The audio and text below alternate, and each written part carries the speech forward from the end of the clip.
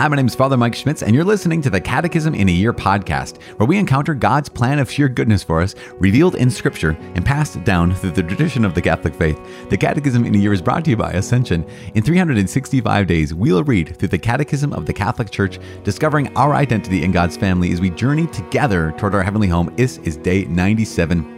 We are reading paragraphs 683 to 688, just the beginning, the intro on the Holy Spirit, this third person of the Trinity. I'm using, as always, the Ascension edition of the Catechism, which includes the Foundations of Faith approach, but you can follow along with any recent version of the Catechism of the Catholic Church. You can also download your own Catechism in a Year reading plan by visiting ascensionpress.com/CIY. And lastly, you can click follow or subscribe in your daily podcast app for daily updates and daily notifications. As I said, today is day 97, paragraphs 683 to 688. Chapter 3, we're beginning. I believe in the Holy Spirit. And it's just remarkable. Oh my gosh, you guys, we ended with a bang yesterday, right? On Jesus and the fact that he will come again in glory to judge the living and the dead. My heart was convicted yesterday, but also moved today by this recognition of the Holy Spirit. The very first line we're going to hear in paragraph 683 is, "No one can say Jesus is Lord except by the Holy Spirit." So St. Paul wrote to the Corinthians. And this recognition, he also wrote to the Galatians, God has sent the Spirit of his Son into our hearts, crying, Abba, Father. And we recognize that in order to be in touch with Christ, we must first have been touched by the Holy Spirit. This is going to be so remarkable for us. I don't know if you've ever thought about this. In order to be touched by Christ, we must first have been touched by the Holy Spirit. That the Holy Spirit comes to meet us and kindles faith in us. And this is just remarkable. In fact, we're going to hear a couple different saints, St. Irenaeus for one, and St. Gregory of Nazianzus for the second one, to talk about how the Holy Spirit, the Son, and the Father have revealed themselves to us over time. That first here's God reveals the Father. He reveals himself as Father, as one, and wants to make sure that's really clear to us. And then slowly, God reveals that he also is the Son. And then slowly, God reveals he also is the Holy Spirit. He just, the divine pedagogy, right? That way of teaching us. He reveals himself to us. That's what St. Gregory of Nazianzus talks about. Now we're going to talk about also St. Irenaeus, who said that here is God the Father, who reveals himself through his Son. And here's the Son, who reveals himself through his Holy Spirit. It's just there's all this connection in the divine economy of salvation. It's just really remarkable. And now here we are living in these end times. They were ushered in by the Son's redeeming incarnation. This is paragraph 686. The end times ushered in by the Son's redeeming incarnation, where the Spirit is revealed and given, he is recognized and welcomed as a person. This is remarkable. Again, I'll say that again. These end times right now, where you and I are living, the Spirit is revealed and given. He's recognized and welcomed as a person. Because of this, we're going to talk about how the outpouring of the Holy Spirit as the church, the outpouring of the Holy Spirit, the communion of saints, the forgiveness of sins, the resurrection of the body, and life everlasting. So those last articles of the Creed are all part of this section on the Holy Spirit. There's a chapter on the Holy Spirit, because we recognize that this is all part of how God makes this possible. What Jesus did in the incarnation, what he made possible in the incarnation and its paschal mystery, right? The life, death, and resurrection of Christ, ascension to heaven. The Holy Spirit makes actual, brings those things to us. So the church, the communion of saints, the forgiveness of sins, the resurrection of the body, life everlasting. We're also going to talk about eight things the Holy Spirit continues to give to us. So, or eight ways we see the Holy Spirit. In fact, paragraph 688, if you're following along in your catechism, you can see this. All these dashes. And when those dashes hit, I'm just going to say first, second, third. So first, in the place we know the Holy Spirit is first in the scriptures, he inspired. Second, in the tradition, to which the church fathers are always timely witnesses. And we'll go on from there. But we recognize that there's places we can point to and say, here's where we know the Holy Spirit is present, and here's where the Holy Spirit is actively in our lives. So that's what we're going to do today. Let's pray in the name of Jesus and through the power of the Holy Spirit to the Father right now. Father in heaven, in the name of your Son, Jesus Christ, send your Holy Spirit into our hearts. Send your Holy Spirit to continue to sanctify us, to guide us, to help us trust in you, to help us have the gift, your supernatural gift of faith. Help us to have that supernatural gift of hope. Help us to have that supernatural gift of love that's driven, motivated, and strengthened by you. You are the Lord, the giver of life, who proceeds from the Father and the Son. Holy Spirit, come upon us now. And may the Father be glorified forever and ever. Amen. In the name of the Father, and of the Son, and of the Holy Spirit. Amen. As I said, it is day 97, reading paragraphs 683 to 688. Chapter 3. I believe in the Holy Spirit. No one can say, Jesus is Lord, except by the Holy Spirit. God has sent the Spirit of His Son into our hearts, crying, Abba, Father. This knowledge of faith is possible only in the Holy Spirit. To be in touch with Christ, we must first have been touched by the Holy Spirit. He comes to meet us and kindles faith in us. By virtue of our baptism, the first sacrament of the faith, the Holy Spirit in the Church communicates to us, intimately and personally, the life that originates in the Father and is offered to us in the Son. As St. Irenaeus said, baptism gives us the grace of new birth in God the Father through His Son in the Holy Spirit. For those who bear God's Spirit are led to the Word, that is, to the Son, and the Son presents them to the Father, and the Father confers incorruptibility on them. And it is impossible to see God's Son without the Spirit, and no one can approach the Father without the Son. For the knowledge of the Father is the Son, and the knowledge of God's Son is obtained through the Holy Spirit. Through His grace, the Holy Spirit is the first to awaken faith in us, and to communicate to us the new life, which is to know the Father and the one whom He has sent, Jesus Christ. But the Spirit is the last of the persons of the Holy Trinity to be revealed. St. Gregory of Nazianzus, the theologian, explains this progression in terms of the pedagogy of divine condescension when he said, "The Old Testament proclaimed the Father clearly, but the Son more obscurely. The New Testament revealed the Son and gave us a glimpse of the divinity of the Spirit. Now the Spirit dwells among us and grants us a clearer vision of Himself.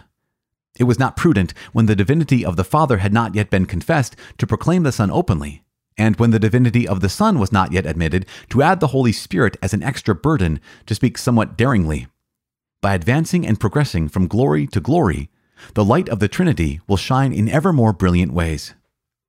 To believe in the Holy Spirit is to profess that the Holy Spirit is one of the persons of the Holy Trinity, consubstantial with the Father and the Son. With the Father and the Son, He is adored and glorified. For this reason, the divine mystery of the Holy Spirit was already treated in the context of Trinitarian theology. Here, however, we have to do with the Holy Spirit only in the divine economy. The Holy Spirit is at work with the Father and the Son from the beginning to the completion of the plan for our salvation. But in these end times, ushered in by the Son's redeeming incarnation, the Spirit is revealed and given, recognized and welcomed as a person. Now can this divine plan, accomplished in Christ, the firstborn and head of the new creation, be embodied in mankind by the outpouring of the Spirit, as the Church, communion of saints, the forgiveness of sins, the resurrection of the body, and the life everlasting. Article 8. I believe in the Holy Spirit. As St. Paul wrote to the Corinthians, "No one comprehends the thoughts of God except the Spirit of God." Now, God's Spirit, who revealed God, makes known to us Christ, His Word, His living utterance. But the Spirit does not speak of Himself. The Spirit, who has spoken through the prophets, makes us hear the Father's Word, but we do not hear the Spirit Himself. We know Him only in the movement by which He reveals the Word to us and disposes us to welcome Him in faith. The Spirit of truth, who unveils Christ to us, will not speak on His own. Such properly divine self-effacement explains why the world cannot receive Him, because it neither sees Him nor knows Him, while those who believe in Christ know the Spirit, because He dwells with them. The Church, a communion living in the faith of the apostles which she transmits, is the place where we know the Holy Spirit, first, in the Scriptures He inspires, second, in the tradition to which the Church Fathers are always timely witnesses, third, in the Church's magisterium which He assists, fourth, in the sacramental liturgy, through its words and symbols, in which the Holy Spirit puts us into communion with Christ, fifth, in prayer, wherein He intercedes for us, sixth, in the charisms and ministries by which the Church is built up, seventh, in the signs of apostolic and missionary life, and eighth, in the witness of saints, through whom He manifests His holiness and continues the work of salvation. All right, so there we have it, day 97, this beginning, talking about the reality, in the profession of our faith, I believe in the Holy Spirit. One of the things that the Catechism makes very, very clear is we talked about, this is in paragraph 685, to jump a little bit ahead, paragraph 685, it says, for this reason, the divine mystery of the Holy Spirit was already treated in the context of Trinitarian theology way back when we talked about the Trinity, when it came to here is the very nature, the very reality of who God is. We talked about theology and the difference between theology and economy. And theology is who God is in himself, and economy is who God is, how he reveals himself to us, how he interacts with us. So here the Catechism saying, we already dealt with the fact that here is Father, Son, and Holy Spirit, one divine being, three divine persons, right? That whole thing. Plus, I say that whole thing as if I understand what I'm talking about. It's a complete mystery. Ridiculous. We talked about that theology, God, who God is in himself, way back when. Now, however, in these next days, in the next paragraphs, we're going to talk about the Holy Spirit with regard to divine economy. Like, how does God come to us in the Holy Spirit? How does God reveal himself to us in the Holy Spirit? How does God interact with us in the Holy Spirit? So keep that in mind, that we've already talked about the very identity, the very nature of who the Holy Spirit is. Now we're going to talk about how that Holy Spirit, how he interacts with us and what he does, how he's active in our salvation. So I think that's pretty important. I don't know if you, what do you think about those two quotes from St. Irenaeus and St. Gregory of Nazianzus? That recognition of, here's what Irenaeus says. Let's review this quickly. Irenaeus says, baptism gives us the grace of new birth in God the Father through his Son in the Holy Spirit. So we recognize this, right? That in baptism, we have the Holy Spirit dwells in us and we become adopted sons and daughters of God the Father, give new life through his Son. It goes on to say, for those who bear God's Spirit are led to the Word, capital W, right? To the Word, that is, to the Son. Those who bear God's Spirit are led to the Word, to the Son, and the Son presents them to the Father, and the Father confers incorruptibility on them.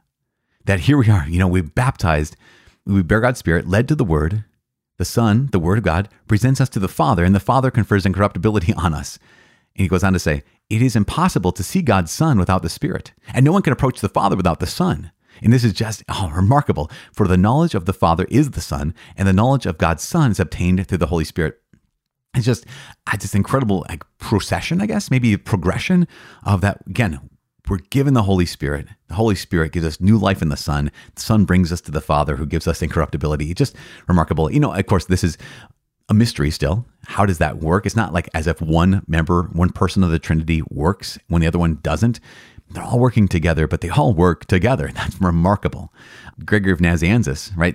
His nickname is the theologian. When your nickname is the theologian, you must be pretty smart. What he says, of course, is the divine pedagogy, right? This divine condescension of how slowly God is.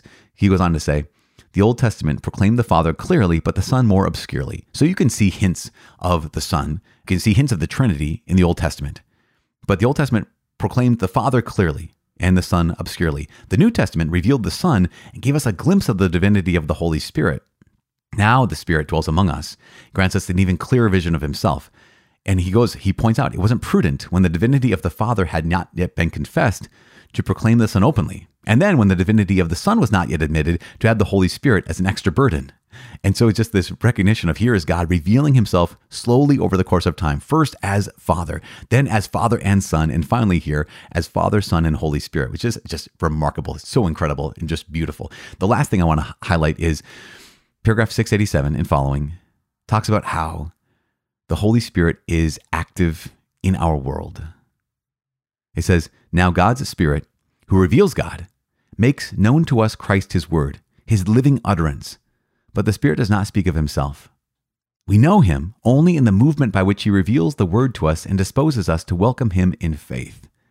This powerful recognition of if we have come to know Jesus ever, anything about Christ, if we've ever had any encounter with Christ, it's always been by the power of the Holy Spirit. It's always been by the Holy Spirit who dwells within us. In fact, those 8 markers, those 8 ways in which we know the Holy Spirit that are named, the Scripture. Yeah, because the Holy Spirit inspired the Scripture. In tradition, to which the fathers are always a timely witness. In the church's magisterium, remember those Scripture, tradition, and magisterium, sacred Scripture, sacred tradition, and magisterium. That's that 3-legged stool that we can rely upon. The Holy Spirit is the one who inspires and guides and assists all that. Number 4, the sacramental liturgy, which puts us into communion with Christ. Think about this. Oh my gosh. And we'll talk about this when it comes to sacraments, when it comes to the next few days, talking about the Holy Spirit. Here's what Jesus did for us 2,000 years ago. How do you and I come into contact with that gift? Well, only by the power of the Holy Spirit. So in the sacramental liturgy, the only thing that changes bread and wine into the body and blood of Christ, the only thing that makes the words, I absolve you of all your sins in the name of the Father, Son, and Holy Spirit, really truly forgive sins, is the Holy Spirit. It's the power of the presence of the Holy Spirit that takes what Jesus did in the past and brings us right now to this present moment in prayer. Fifth, where when we pray, the Holy Spirit intercedes for us. Why? Because we don't know how to pray as we ought. And sixth, in the charisms and ministries by which the church is built up, every gift that God has given all is the people of God, every charism, every ministry in the church, that's the Holy Spirit. Oh, second to last, the signs of apostolic and missionary life, like every initiative, every outreach of the, right now even, apostolic, reaching out, ministry, serving people, that's the Holy Spirit. And lastly, the witness of saints, through whom the Holy Spirit manifests his holiness and continues the work of salvation. God is glorified in his saints. We pay attention to saints, try to study their lives, and we honor them and we look to them. Why? Because when we look to them, what we're seeing is God's gifts on display. When we look to them, what we're seeing is this is what God can do in the life of an ordinary human being. That's what the Holy Spirit has done in the lives of the witnesses of the saints. So that's what we got today at the beginning as we begin talking about the Holy Spirit. We have so much more to talk about when it comes to the Holy Spirit in this world and in your life and my life. And so we're just calling upon the Holy Spirit today, and know that you can walk in the Holy Spirit. In fact, every time we pray, as Christians, we pray in the power of the Holy Spirit. So that's my invitation. Pray for each other in the power of the Holy Spirit. Please pray for me. I am praying for you in the power of the Holy Spirit. My name is Father Mike. I cannot wait to see you tomorrow. God bless.